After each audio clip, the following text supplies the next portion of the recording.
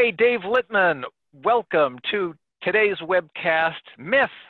I'll just use my backups for eDiscovery busted. We are going to tell you today why you should not use your backups for eDiscovery. And in just a second, I'm going to be bringing on Mike Matchett, who is CEO and Principal Analyst with Small World Big Data, as well as Rod Christensen, who is CTO with Operavi. But before we do that, a few housekeeping tips. Today's webcast will go just about 20-25 minutes. You'll notice there is a Q&A panel beneath the video player, so just enter your questions. We'll get to them at the end. On the bottom of the video player, there's two controls I want you to know about. There is a volume button that you'll see, and I'm not sure which corner it is, but we'll point that out. If we can point that out, that's great. And then we have a closed caption, so let's point that out. And if you want, you can toggle those captions on or off. So if you can't get audio where you are, if you can't listen, you can play the captions and show those. So that's pretty much it. Please keep your questions coming. And for now, let me hand things over to Mike and Rod. Mike? Thanks, Dave. Hi, Rod. Welcome. Hi, Mike. Thank you. So we were talking about the uses of backups and what are good uses and what are bad uses. And I've noticed in the industry, when I talk to a lot of people, that they use backups for a lot of different things, and that some of them are appropriate. Some of them may have been appropriate 20 years ago, but today it's just not going to cut it. And one of those things that I've noticed that people trying to do with it is their legal protection, their e-discovery, their compliance and their regulation kinds of controls, the data governance that they have to provide. And they say, you know, if I have to have a copy, I'll just point to my backup. If I have to recover something for eDiscovery, I'll just point to my backup and reload it. And that can't possibly work today for a large number of reasons. So let's dive into that a little bit. From your perspective, maybe you just start by telling me a little bit about what you think you should do for eDiscovery. What is kind of controlled in that use case that means that, you know, backups aren't good and we should be looking for other solutions? Well, one of the things that really is important to eDiscovery is, and right up front, you should know exactly what you have. It's very important when you actually undertake the delivery or the eDiscovery process that you know actually what you're looking for or approximately where you're going to find it. I mean, when companies are using backup and specifically tape for, responsive documents for eDiscovery, you've got a real problem because you may have hundreds of tapes to look through to see if the document that you want is there. How do you get at that data? So the first thing you have to do really to have a successful, eDiscovery process is knowing what you have up front and being able to identify what you have before you actually start looking for it. And, we talked about today's IT environments not only being larger, lots more data, of course, there's data problems, a lot more systems, but distributed, data's living in a large number of places. So knowing what you have, and then I would even posit, like knowing, where it is in that environment. Yeah, it's when you have best practices for servers these days is you don't set up one single server running 22 different services to run your company. That's just not the way to do things. Right. Usually things are on virtual machines. You have a purpose-designed server. You'll have a SQL server. You'll have a Redis server. You'll have your web server, your financial server. They're all doing one task because you really don't want to mix up your servers with multiple tasks because then it's impossible to load balance things and actually move your workflow around. So when you start doing things like that, it may seem like it's easier to do eDiscovery because things are segregated. However, the problem is that you have data all over the place. Now you have many servers to actually look at. Instead of one backup tape, the way it was back in the 80s, you had one backup tape of your server. You recovered it to some other server, took a look for what you needed. That's impossible now. Now you have tapes all over the place with data spread all over the place, and just trying to find something that is responsive is a real big issue. All right, so we're talking the first problem then really being about knowing what you have, knowing where it is. I think the next problem probably even naturally falls out as how would I get it back out of a backup unless I restore a backup and maybe the latest backup at some point in time copy, right? And I have to have that in a store environment. The problem, I think, even gets worse though, because now we do incrementals and differentials and stuff. So what am I trying to even restore? That adds a completely different level of complexity there, because now you have to take your base backup tape, restore your latest differential and all the incrementals on top of that. So now you're not just dealing with one tape, to recover one point in time on a server. Now you're actually, across multiple tapes, maybe 5, 6, 7, maybe 30 tapes to actually get that full data set back. And then the problem is, you don't even know if what you're looking for is in that set. Right. Until you actually restore the set and try and find it. Right, because I think if we take these last three problems and we coalesce them together and realize, if I've got an e-discovery target where I'm trying to go find a particular set of data that matches a certain pattern, a certain phone number, social security number, name, whatever that thing is, I'm kind of hunting through a big pile of hay for that needle. And if I'm relying on backups, I have to restore a lot of backups sometimes to find it, right? I mean, if I've got distributed systems, I got thousands of VMs, I don't even know if I could restore all that. Right. It's an exponential problem, and it's only going to get worse. And we didn't even talk about the fact that, backups are a point in time copy. I don't know when in time I need to go research something. So I might have to go get multiple backups for the same system to make sure I've covered, the landscape, right? Right. And really, in order to be, fully compliant with an e-discovery and return all your responsive documents, you actually have to restore every doc or every tape and every incremental and differential on that tape to see if it was there, because 1 week it may have been there and the next week it was gone. So you can't just look at, okay, I've got a yearly tape, let's see if it's there. That just doesn't work. Doesn't work. Okay. So I think it's pretty clear that backups aren't going to work for, at least the e-discovery use case. We talked before about a lot of other use cases that backups just aren't suited for anymore, and you can extrapolate. So what does work for e-discovery? What should someone start to be thinking about doing to really be able to serve their e-discovery needs? Well, the first thing, like I mentioned previously, the first thing you really need to do is figure out what you have up front. Right. If you wait until you actually need it, it's way, way, way too late. You've got a huge task in front of you to try and figure that out, as we've discovered with backup. So one of the things that Operavi does is as it's actually storing these files into the archive, it actually figures out what you've got. It looks at the words, the content, tries to figure out the numbers in the content, tries to look for social security numbers and phone numbers and addresses and things like that to try and come up with a classification for that document. The classification for that document could be legal, it could be confidential, all sorts of different configurations and combinations that you can make, to try and recognize what you have in the data store. Then once it's all classified, then you can actually do a lot of things with it. When you classify it, you can search for those files by classification. So give me all the files that have social security numbers in them, for example. That's great, but Operavi actually takes it one step further. The next step is actually storing the words that are in the document, all the key piece of information about the document, so that we know what the content of that document is, even though it's out on an archive somewhere, even though it's in a cloud. So we can actually perform searches against, a social security number or phone number or an address or name or something like that, and actually tell you that this is what's in the document. Is this the one you want to recover? Is this the one you want to bring back and take a look at? Not only that, it gives you the context of what you're searching for too. So if you have what looks like a social security number, then it tells you words before that and words after that. So you can actually see, well, yes, this is actually a responsive document because I've got some context of what I'm searching for.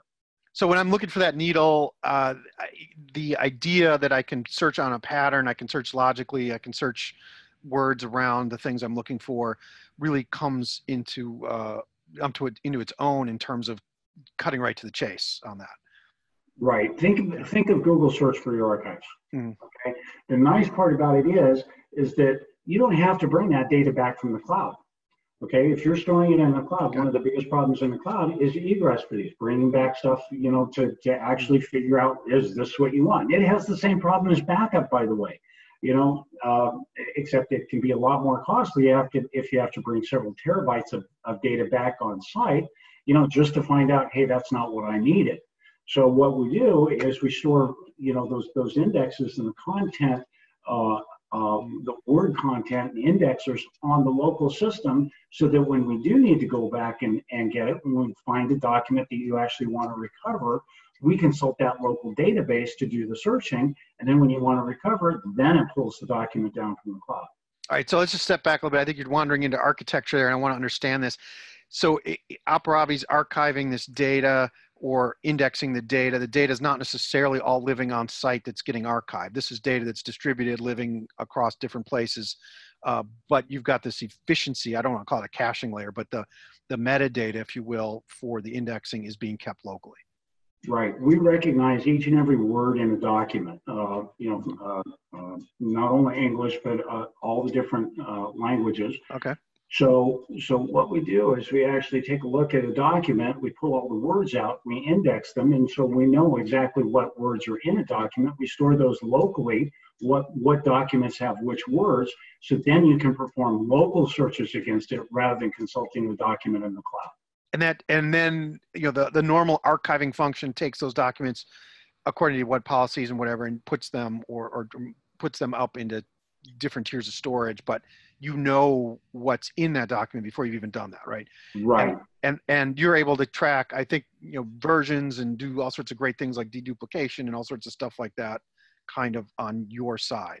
Right. So the local system actually keeps track of everything it needs to in order to recover the document and do searches and finds against that document. The documents themselves are actually stored up in the cloud or in an archive data center or wherever you want to put them. But for the most part, they're stored off-site. That's the purpose of an archive. So right. Yeah, and it makes it a cost capacity decision separate from the usefulness and the efficiency of doing the e-discovery or the other analytics that you might want to do. Right. Right. Doing e-discovery on your archive, since everything's kept locally or the indexes are kept locally, is a no-cost operation. Yeah, it's awesome. We also talked a little bit about some of the security things that are going on around this. If I've got my corporate data and I'm trying to put it somewhere, tell me a little bit about the security, the roles, the protections that someone might have about getting just at everything. Because obviously, if you give me an index with all the words of all your documents in it, there's probably some sensitive stuff in there. Yeah, what we call the client or the server to actually be backed up, it never sends data out unencoded. It never leaves that physical perimeter of the client itself without being completely encrypted. And only the client really knows the key of how it's encrypted. So it's actually the clients that participate in these searches and the appliances. No data ever goes into the Operavi system. No data ever crosses our boundary. It's between your server, your data center, and the cloud. Now, when we store it in the cloud, everything's fully encrypted with AES encryption. So even if somebody did manage to hack your S3 account or your Google account or something like that, all they're going to see is a bunch of numbers. Metadata is encrypted. It's going to be just a bunch of garbage to them. So everything security within Operavi, when we did the architecture, we made the choice not to actually send data through the Operavi system. It's between the appliance and the on-site data center to the cloud itself. Awesome. And yet you're when we put things in the archive, there's some access that let me step back.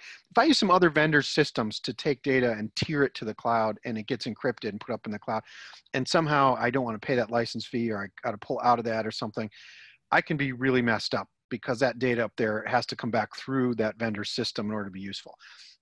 I think when we were talking with you guys, you have a kind of an open data approach to how that data on the back end can be accessed and stored that I think a lot of people would find attractive. So maybe you could explain that a little bit. Okay, so we have actually two things. We have open data access and open data format. Okay. The first thing is open data format. completely documents the format of what we're actually storing in the cloud. It doesn't give you access to it because you actually need your, security keys in order to get to it. But once you have your security keys, it does, you can actually read the data directly yourself.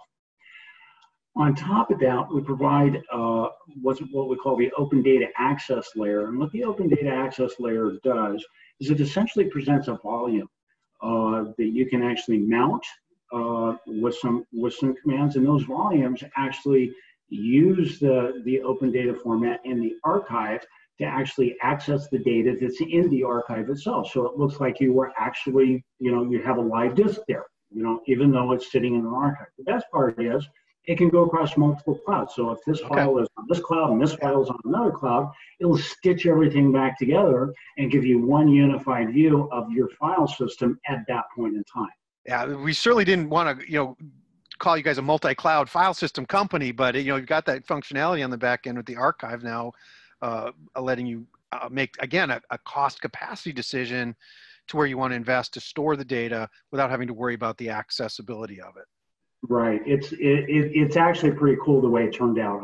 I'm really happy about it, because what that allows you to do is kick up an EC2 instance up in the cloud, mount a file system, and actually start doing e-discoveries without ever bringing anything back down to the cloud or back down on site. So no longer do you have those egress fees. All you're paying for is how much compute power you're actually using to go through the archives itself. And while not locking it into some proprietary format that someone has to be afraid of, that they put petabytes in their archives and then someday something goes wrong and they don't have access to any of it, right? Right. Yeah, which is, I think, just a key kind of feature there. So we were talking a little bit about performance of this and how it performs and so on. Maybe you can give me an idea of just what the scale that the Operavi archive solution can grow to. I mean, what can we get to in terms of size? Because there's little corporations, there's big corporations, and there's monsters data sets. What are we talking about? Well, it's all a distributed system. So with that distribution comes scale. So depending on what your data set looks like, you may need one appliance, you may need 20 appliances. It really depends on distributing the workload in your data sets across multiple machines to actually scale through. Now, since Operavi itself is not in the data path, you're talking directly, from your appliances, your site, your data center over to the cloud. It really is based on your network connection between that and the cloud of actually moving the data over itself. Consider the Operavi SaaS platform, what you're actually talking to most of the time, as the center of control of controlling everything on the back ends and getting these things to do, the pieces to get together to do what they need to do. And that's a very low energy task there. So the main heavy lifting of actually doing this is moving the data from the client system up to the cloud. And kind of an initial one-time ingestion that you can start small and move big as you go. It can take a little while, but you know what? That's okay. It doesn't really matter how long it takes. Okay, and we just said that. It doesn't. Cut that, Dave. All right, and then when we are looking at getting started with putting in an archive from Operavi, is that something where I have to take a certain minimum chunk size and put it up there to get going? Is there a 1 month ingestion period? What has to happen to start to get useful with this?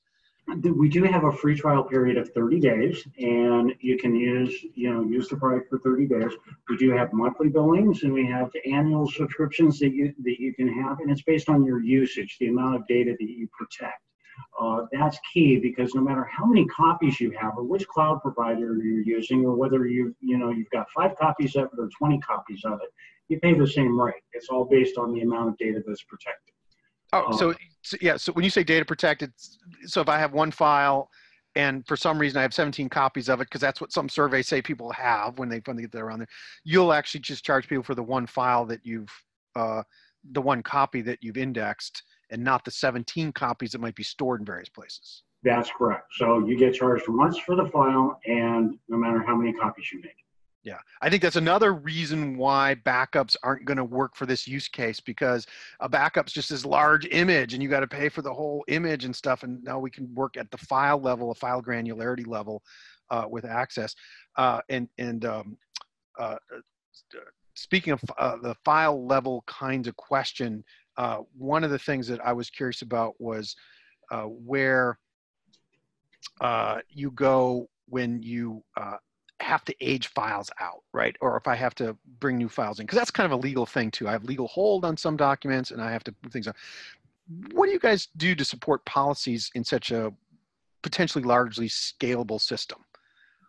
That's a great question. You know, in the backup industry, you know, when you've written to sequential storage tape, one of the big headaches that IT is trying to work through right now is the GDPR, the right to be forgotten. You know, well, when you start to talk to right to be forgotten, does that mean, and there's no legal precedent on this yet, so does that mean you actually have to recover every tape, delete the file that refers to somebody in Duluth, you know, Iowa, you know, and remove it and then make a copy of that tape again?